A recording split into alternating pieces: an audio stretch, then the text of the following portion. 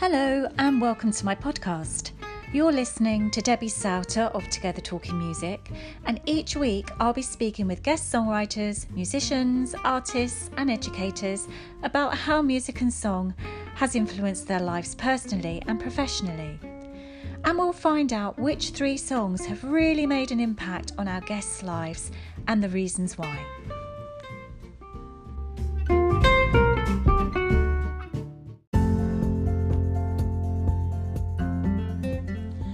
Welcome to episode 4. Today I'm speaking with songwriter and musician Mark Nevin. Mark Nevin was born in Ebbw Vale in South Wales, number 6 of 8 children. On seeing David Bowie perform Starman on TV, he realised that it was his destiny to be a songwriter. So he saved the £5 required to buy a friend's brother's unwanted guitar and set about learning his craft. He was just 13 years old. Mark left school at 15 and worked in a guitar shop until he was 18. Then he left home and headed for London. His plans for songwriting glory were interrupted when he joined the religious cult, the Moonies, also known as the Unification Church. After escaping the clutches of the Moonies, he continued on his path, playing in various bands, including Sandy Shaw's backing band, until age 28 when he formed Fairground Attraction with Scottish singer Eddie Reader, and released his song Perfect, which went to the top of the UK charts and become a hit in countries all over the world. It won the Brit Award for Best Single, while the album from which it was taken, First of a Million Kisses, won Best Album of the same year in 1988. Fairground Attraction were the first band to win the coveted Best Single and Best Album awards at the Brits in the same year, and have only since been equalled by Blur, Coldplay and Adele.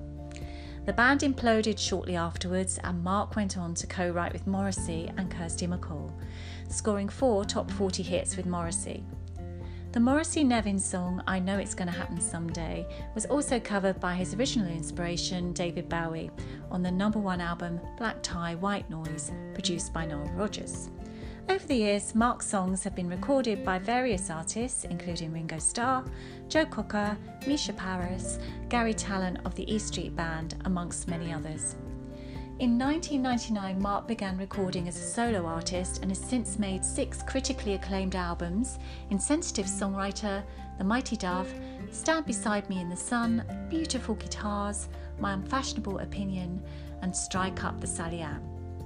He continues to write and record his solo material, as well as collaborating with other artists and hosting a weekly radio show for Boogaloo Radio called The Dap Pill.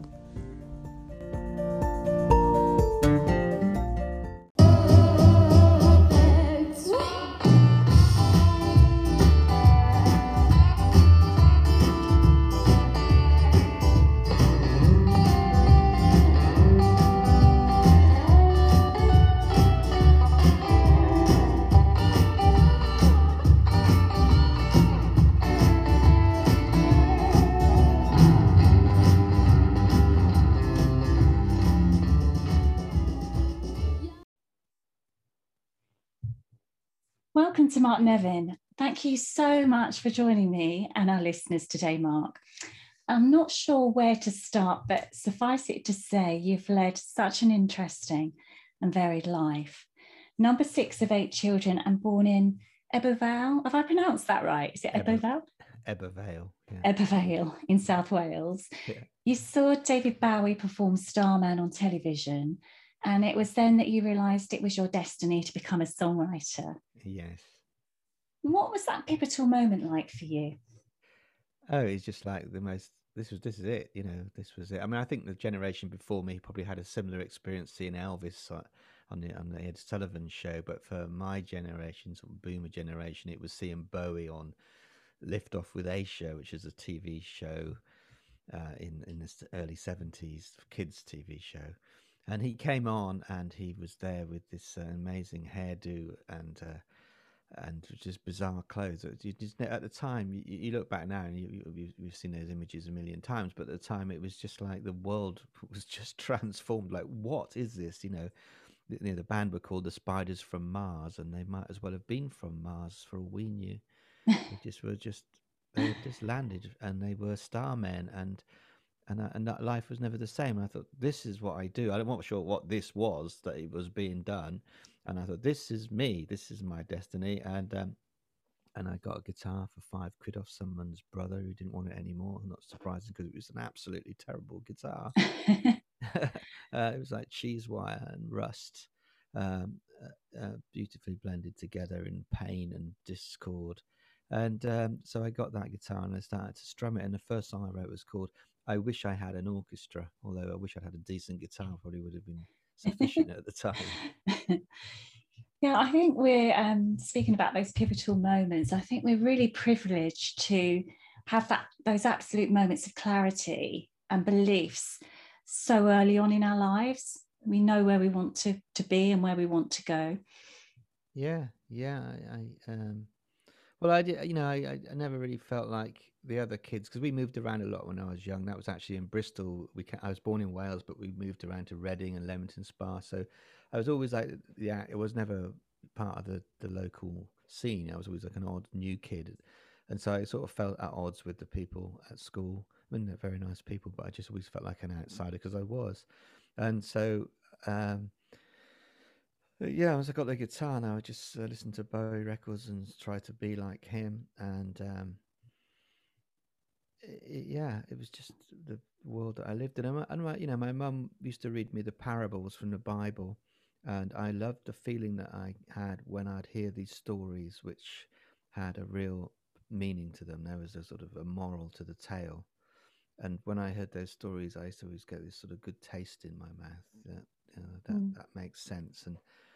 And say, it was the same with good songs. They had a beginning, a middle, and an end, and at the end, you were slightly transformed. Yeah. You came from a big family. You number six of 8 children. Just wondered what it was like growing up. It must have been quite a busy household. Yeah, it was amazing. We'd have dinner. Every dinner would be 10 people sitting around fighting over the potatoes, and it was lovely. They were just my parents were just such lovely people, and I am so grateful for the childhood I had. Were your siblings musical? Were your parents musical? Or? Nobody played an instrument. We had a piano, like a tuned piano, but nobody really. My dad loves singing. He's Welsh, and he loves singing. He loved like singers like Mario Lanza and Harry Seacombe, and people like that. And so he just loved to sing in church, and he loved to tell stories. He was a brilliant storyteller. My mum was a brilliant storyteller as well. So, I'm old enough to sort of be of the time when people would sit around and just tell stories instead of just sitting down and chilling out with Netflix. Yeah. So I grew up with that tradition. And I guess writing songs, that's a transition from that, isn't it? Storytelling. Yes. Yeah, they love music, and we the church music and my dad's music, and my uncle Leslie, who was a great organist and accordionist. He was very sort of amazing. So that was always there, and it's what I wanted to do. And when I was 13, I got a ticket to see David Bowie. Because he was just doing the Ziggy Stardust tour, and he came. We were in Bristol, and I got a ticket to see him, and I went there with my friend. And in those days, at the Colston Hall, there would be at the back of the stage, they would have the choir seats where the choir would sit for classical concerts, and you could buy those tickets. They were the cheapest tickets you could get, all right, because you were looking at the back of the performers.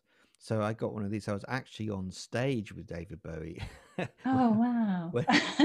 when I was 13, sitting behind him as he watching. I could see him, behind the wings before he came on, and then coming on, exploding into a sort of big cloud of dried ice, and doing Moon Age Daydream and Genie and all these songs like about 3 foot away from me.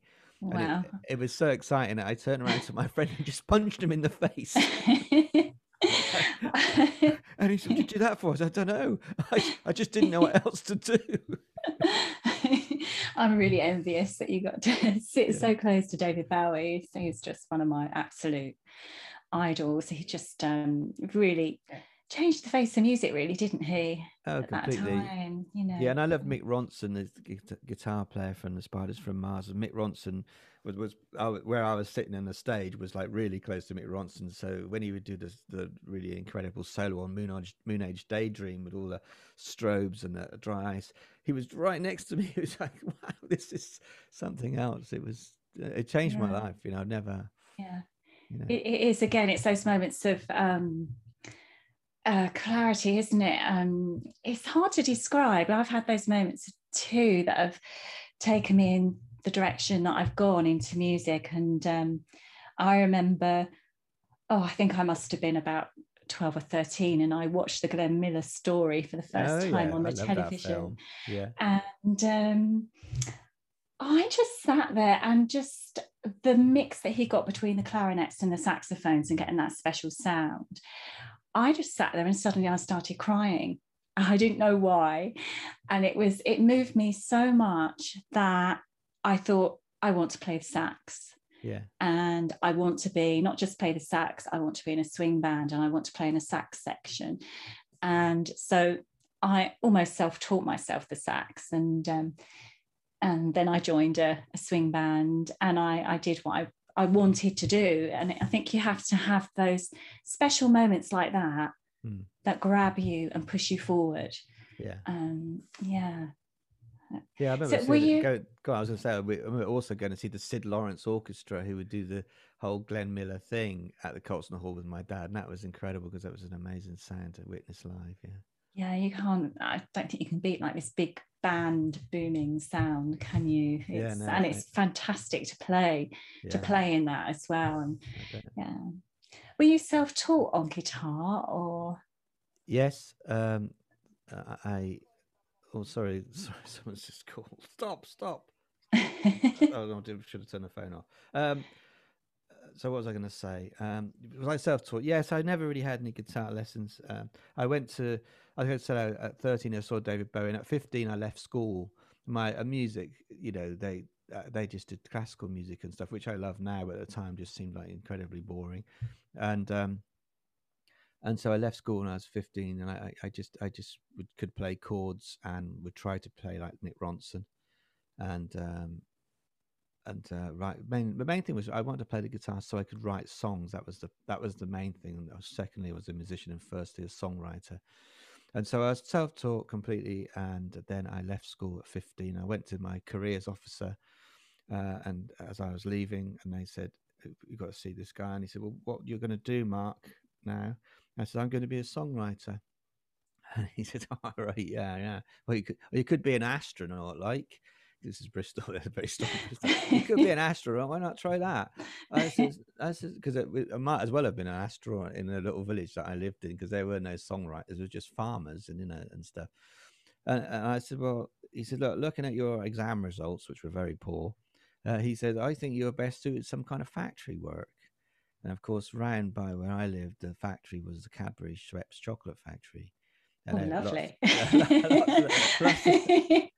lots of the kids would go and work at the chocolate factory. And I said, oh, no, I'm not going to work at the chocolate factory. I've actually got a song on an album I made a few years ago called Curly Whirly Boy. And I say, making making chocolate covered toffee in sticky plastic gloves. Well, I ain't gonna. I won't be the curly whirly boy. So that was my reply to the careers officer. No, I love that. I think I would have jumped at the chance of working in the chocolate factory, actually. yeah.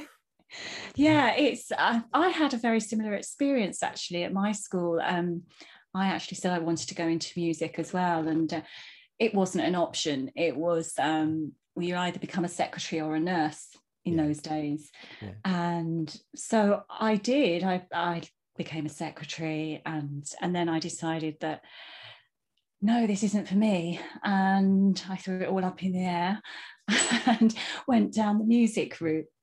And so glad that I did. And I think, in schools, I think really they should have, everyone's got dreams and everyone's got a potential to fulfill those dreams, haven't they? And And that's why it's so important as well. I think, like, you had to have that self-belief. Well, you've got to be a bit mad, really. I mean, because it's a stupid thing to go into, isn't it? Music. You've got to be deluded and desperate as well. There's all these things to take into consideration. And you know, and like by the time I got to 28, and my dad was saying, "Look, isn't it about time you came home?" I was in London by then and got yourself a proper job, son. You should have got the chocolate factory job after all. You know, I really was, and oh dear, I'm a bit too far down this road to go back now. I better do something substantial to make it worthwhile. At which point I wrote Perfect and never looked back. But it was out of desperation. You know, my mum always used to say, you know, necessity is the mother of invention. And it really was out of necessity that I pushed it over the line. And I think that you have to get that, you know, if you want to go into music, you've got to, it's got to be vocational. If it's not, then really Yeah. don't expect any favors from anyone. Yeah, I totally agree. You've got to have that self-drive, haven't you? To be able to make it work. Yeah. So you left school at the tender age of 15 and you worked in a guitar shop for a while. Yeah, I just got so that's the only job I wanted. They said, got to get a job. I said, well, I work in a guitar shop downtown. I used to go to every Sunday, every Saturday, every weekend, and just look at all the guitar shops around Bristol. Just do a tour. That's my Saturdays, a tour of the guitar shops, looking in the window, going in, saying, please, can I try that guitar?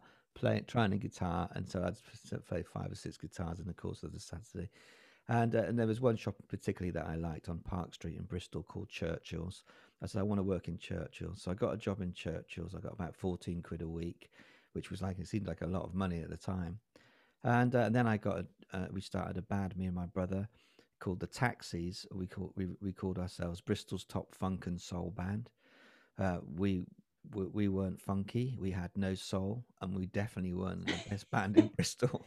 We were just a bunch of liars with guitars, and then I when that broke up, and I came to you know, we played like Bailey's and all these sorts of working men's clubs and stuff in Wales, the rugby clubs on a Saturday afternoon. Well, that was a pretty ugly sight. You know, a lot of these rugby players, they'd start drinking at about, you know, about 4:30 as soon as the game started. And about 8 o'clock, they were paralytic. Play some Beatles, play some Beatles, they shout. And so I learned a lot about songs by playing songs to people, you know, that covers. And I think that's the thing that a lot of people these days miss out on, because they all want to write their own songs, which is great. But when you go and play covers to people, you really learn about what's working and what isn't.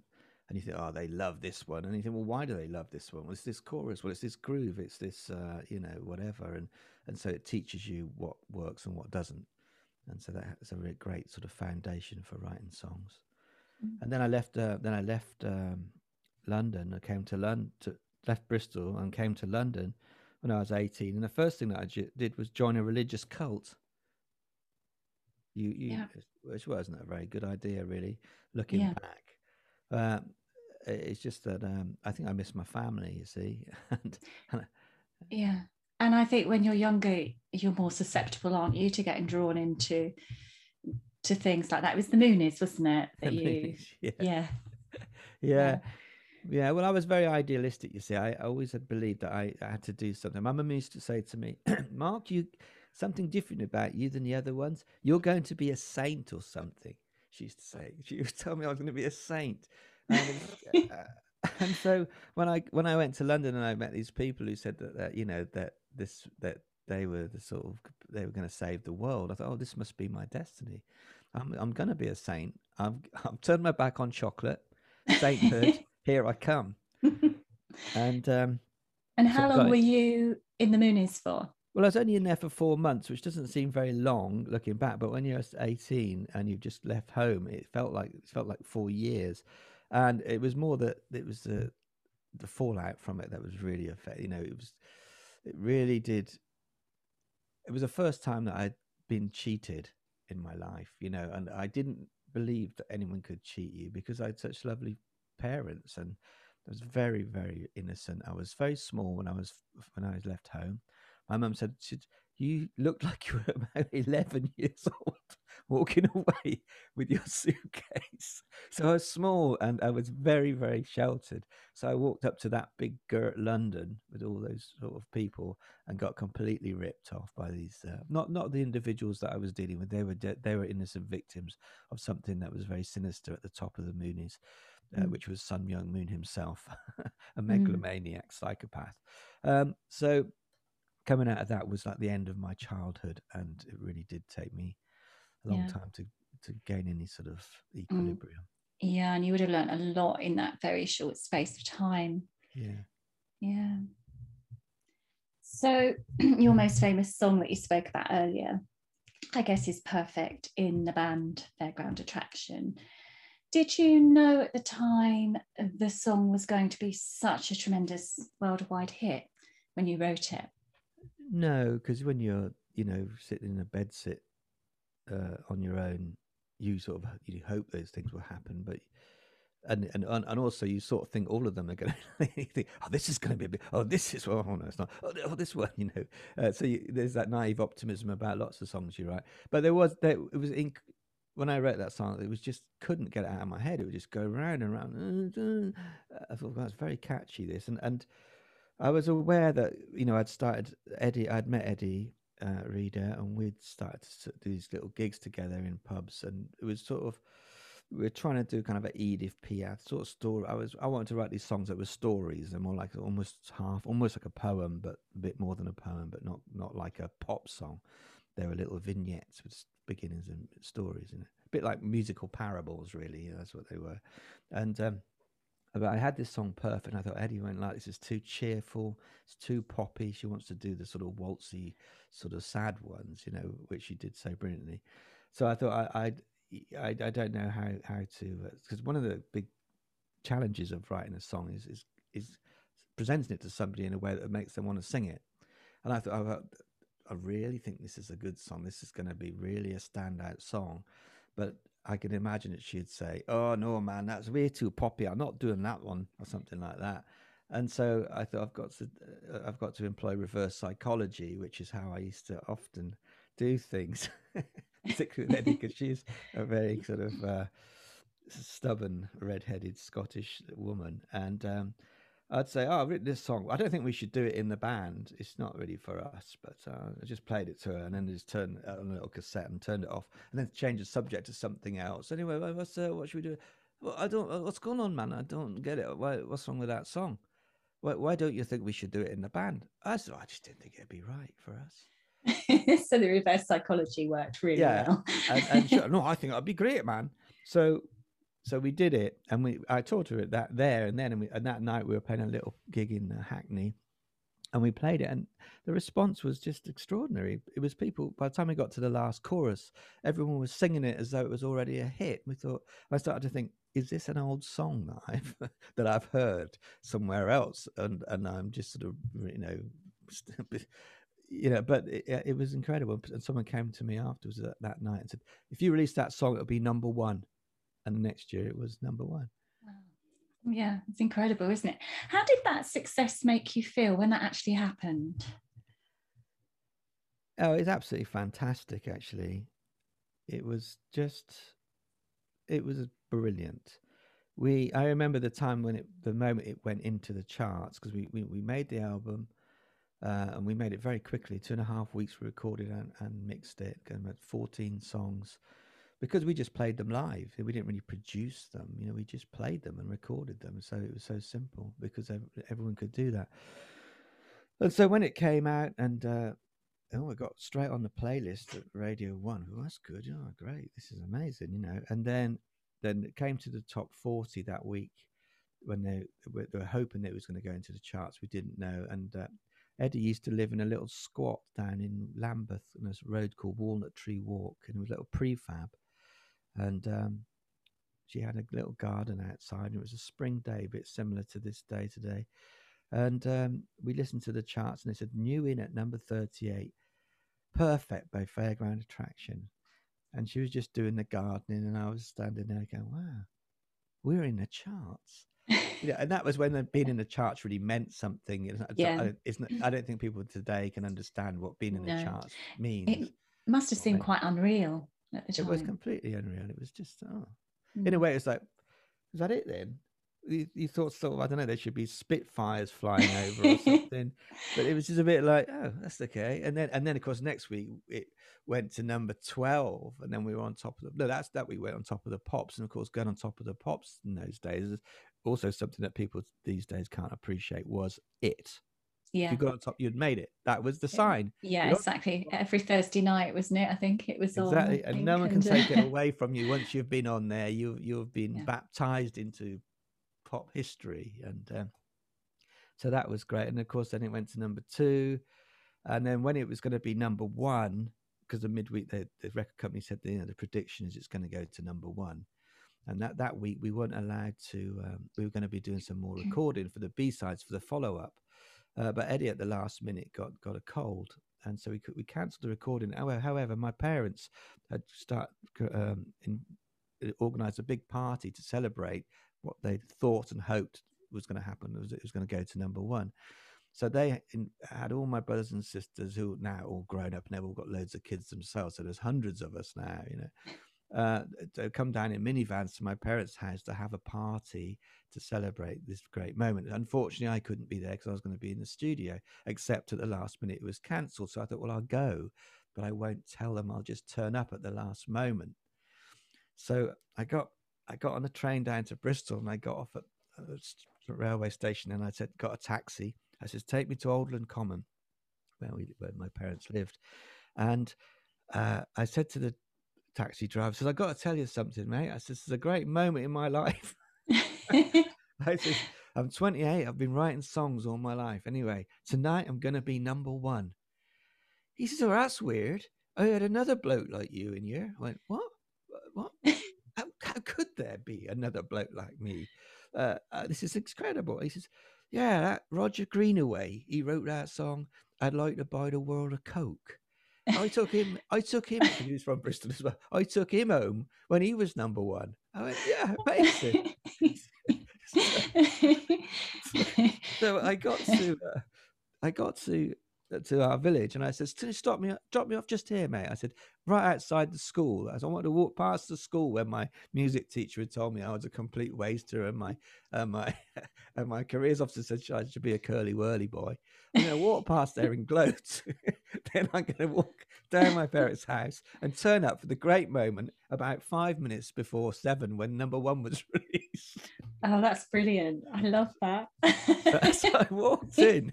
I walked in, right, and all the little ones went, it's Uncle Mark. Uncle Mark's here. So Heroes returned, just like you dreamt it would happen. I came in, and just as they sort of got number 3 in the charts, and then, because if S Express were number 2 had gone down, they'd be number 1 a week before, that meant we were number 1. And they goes, and at number 2, down from last week's number 1, S Express, and we were like, yes. And my dad said the greatest words I ever heard in my life. I was wrong when I said you should have got a proper job, son. And you also became the saint in that moment that your mum said you would be. Exactly, had a halo at that moment. So, yeah, it must have been an extraordinary moment that, yeah, you just cherish those moments, don't you? Sorry to bring you back down from that. but then Fairground Attraction imploded. Did you worry about what you was going to do next once that happened? Oh, it was terrible. I mean, it was awful. It was a bit like the Moonies thing all over again. It was my life to swing from good and bad. It was awful. I left the band. I mean, became impossible just became unworkable, and I thought, I can't do this, and I left. We were in that studio making the second album, and I went home. I said, no, I'm not doing this anymore. And then I just didn't know what to do. Really didn't know what to do. I was really quite lost. And then I got a call from Kirsty MacColl, who I'd known before, and she said, oh, and you come over and you did this demo for me like 10 years ago and played this great guitar on it. Can you come over and redo it? Because I want to release it as a record. So I went over to her house and she played me this track. I said, well, that's great, but it's not me. I don't know who that is.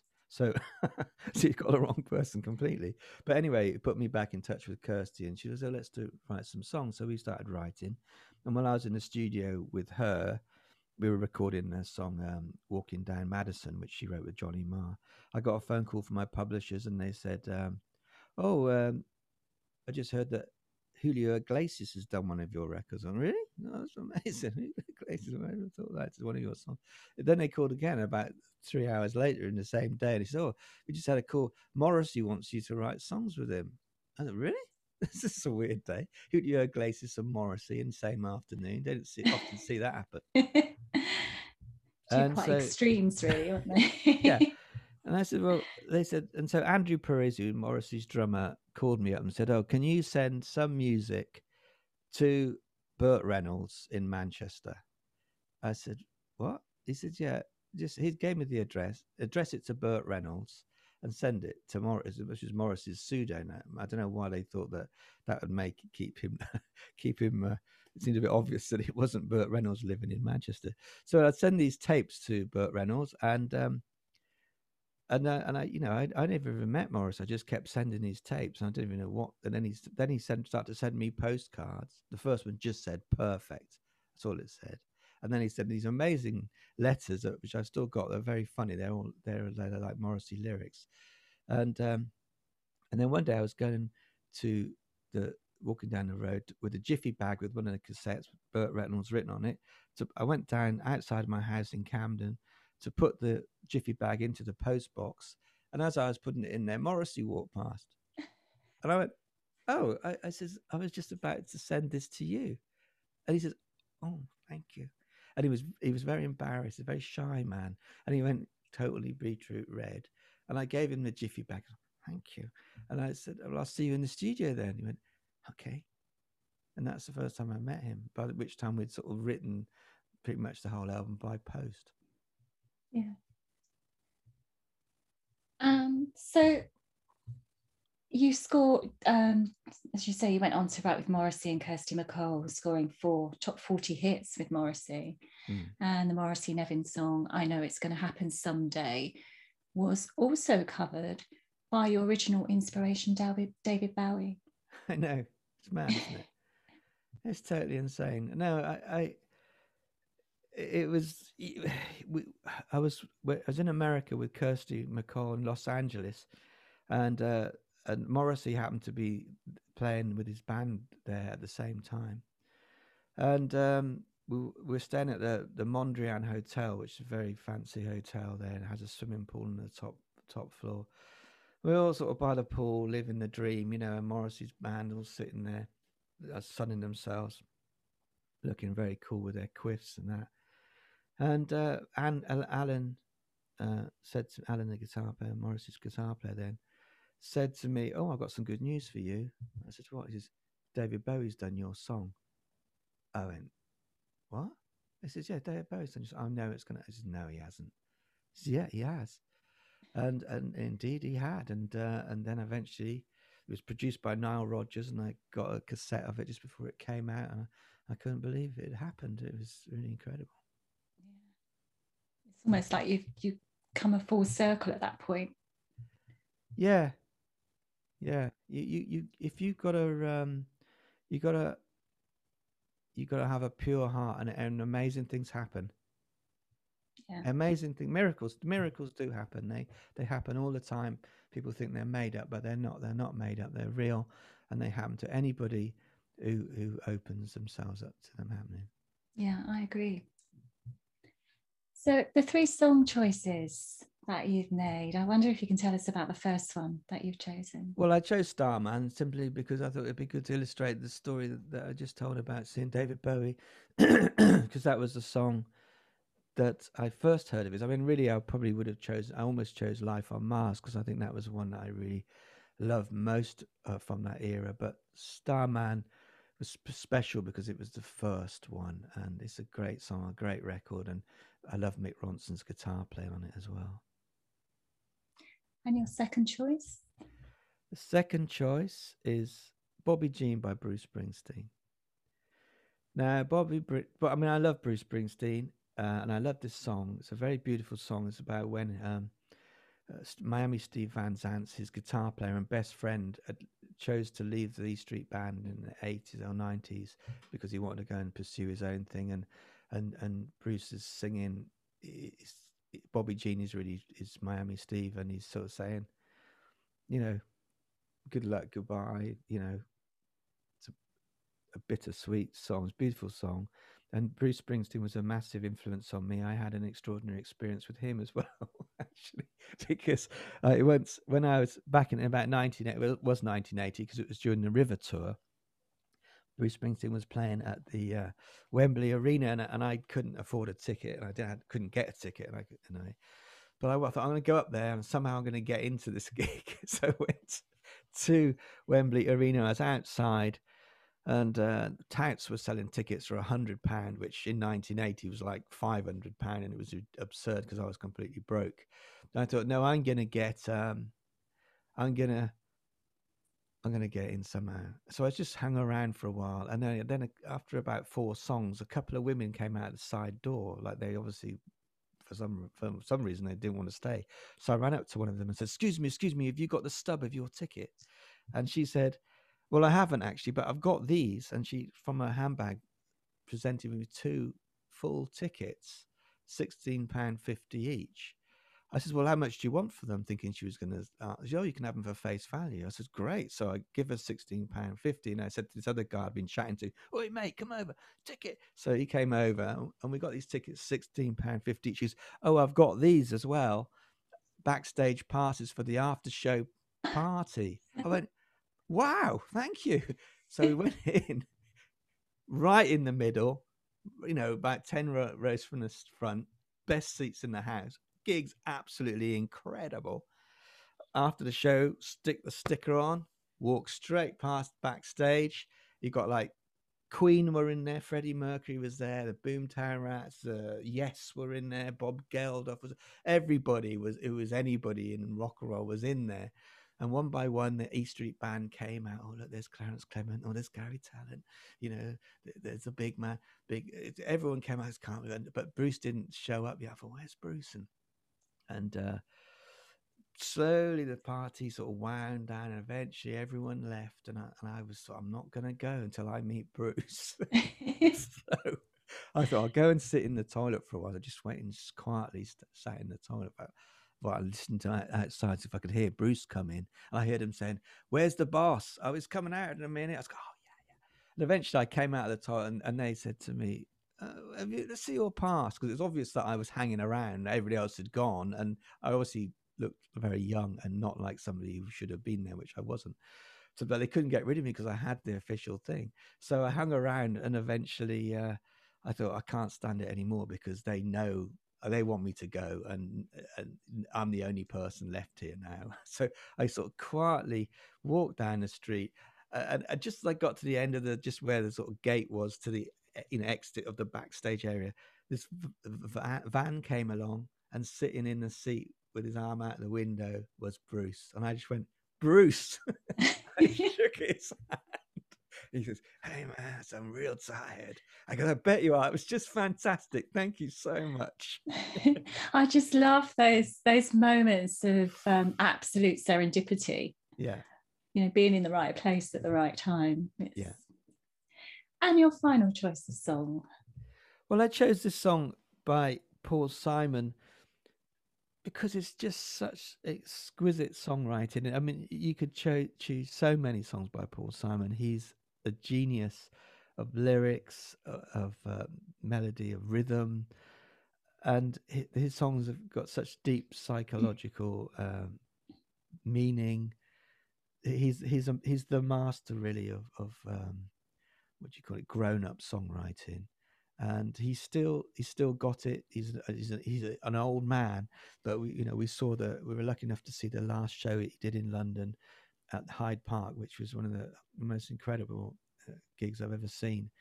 And this song, "Stranger to Stranger," I mean, I could have just chosen, as I say, hundreds of his songs, but loads of his songs. But this is just so perfectly written, so perfectly produced, played, sung, everything. It's just a masterclass of songwriting.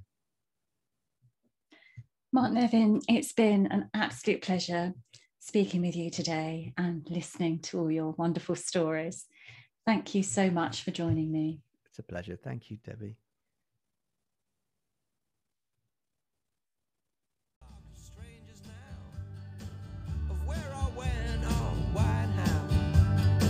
Yeah, I'm turned around and I'm looking at a new day.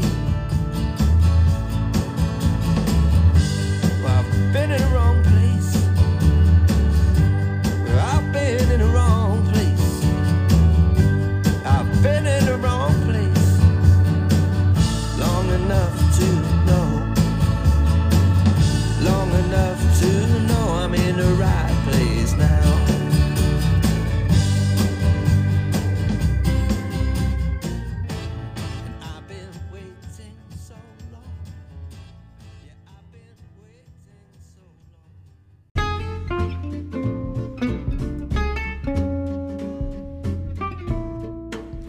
You've been listening to Debbie Sauter of Together Talking Music, and today I've been speaking with Mark Nevin.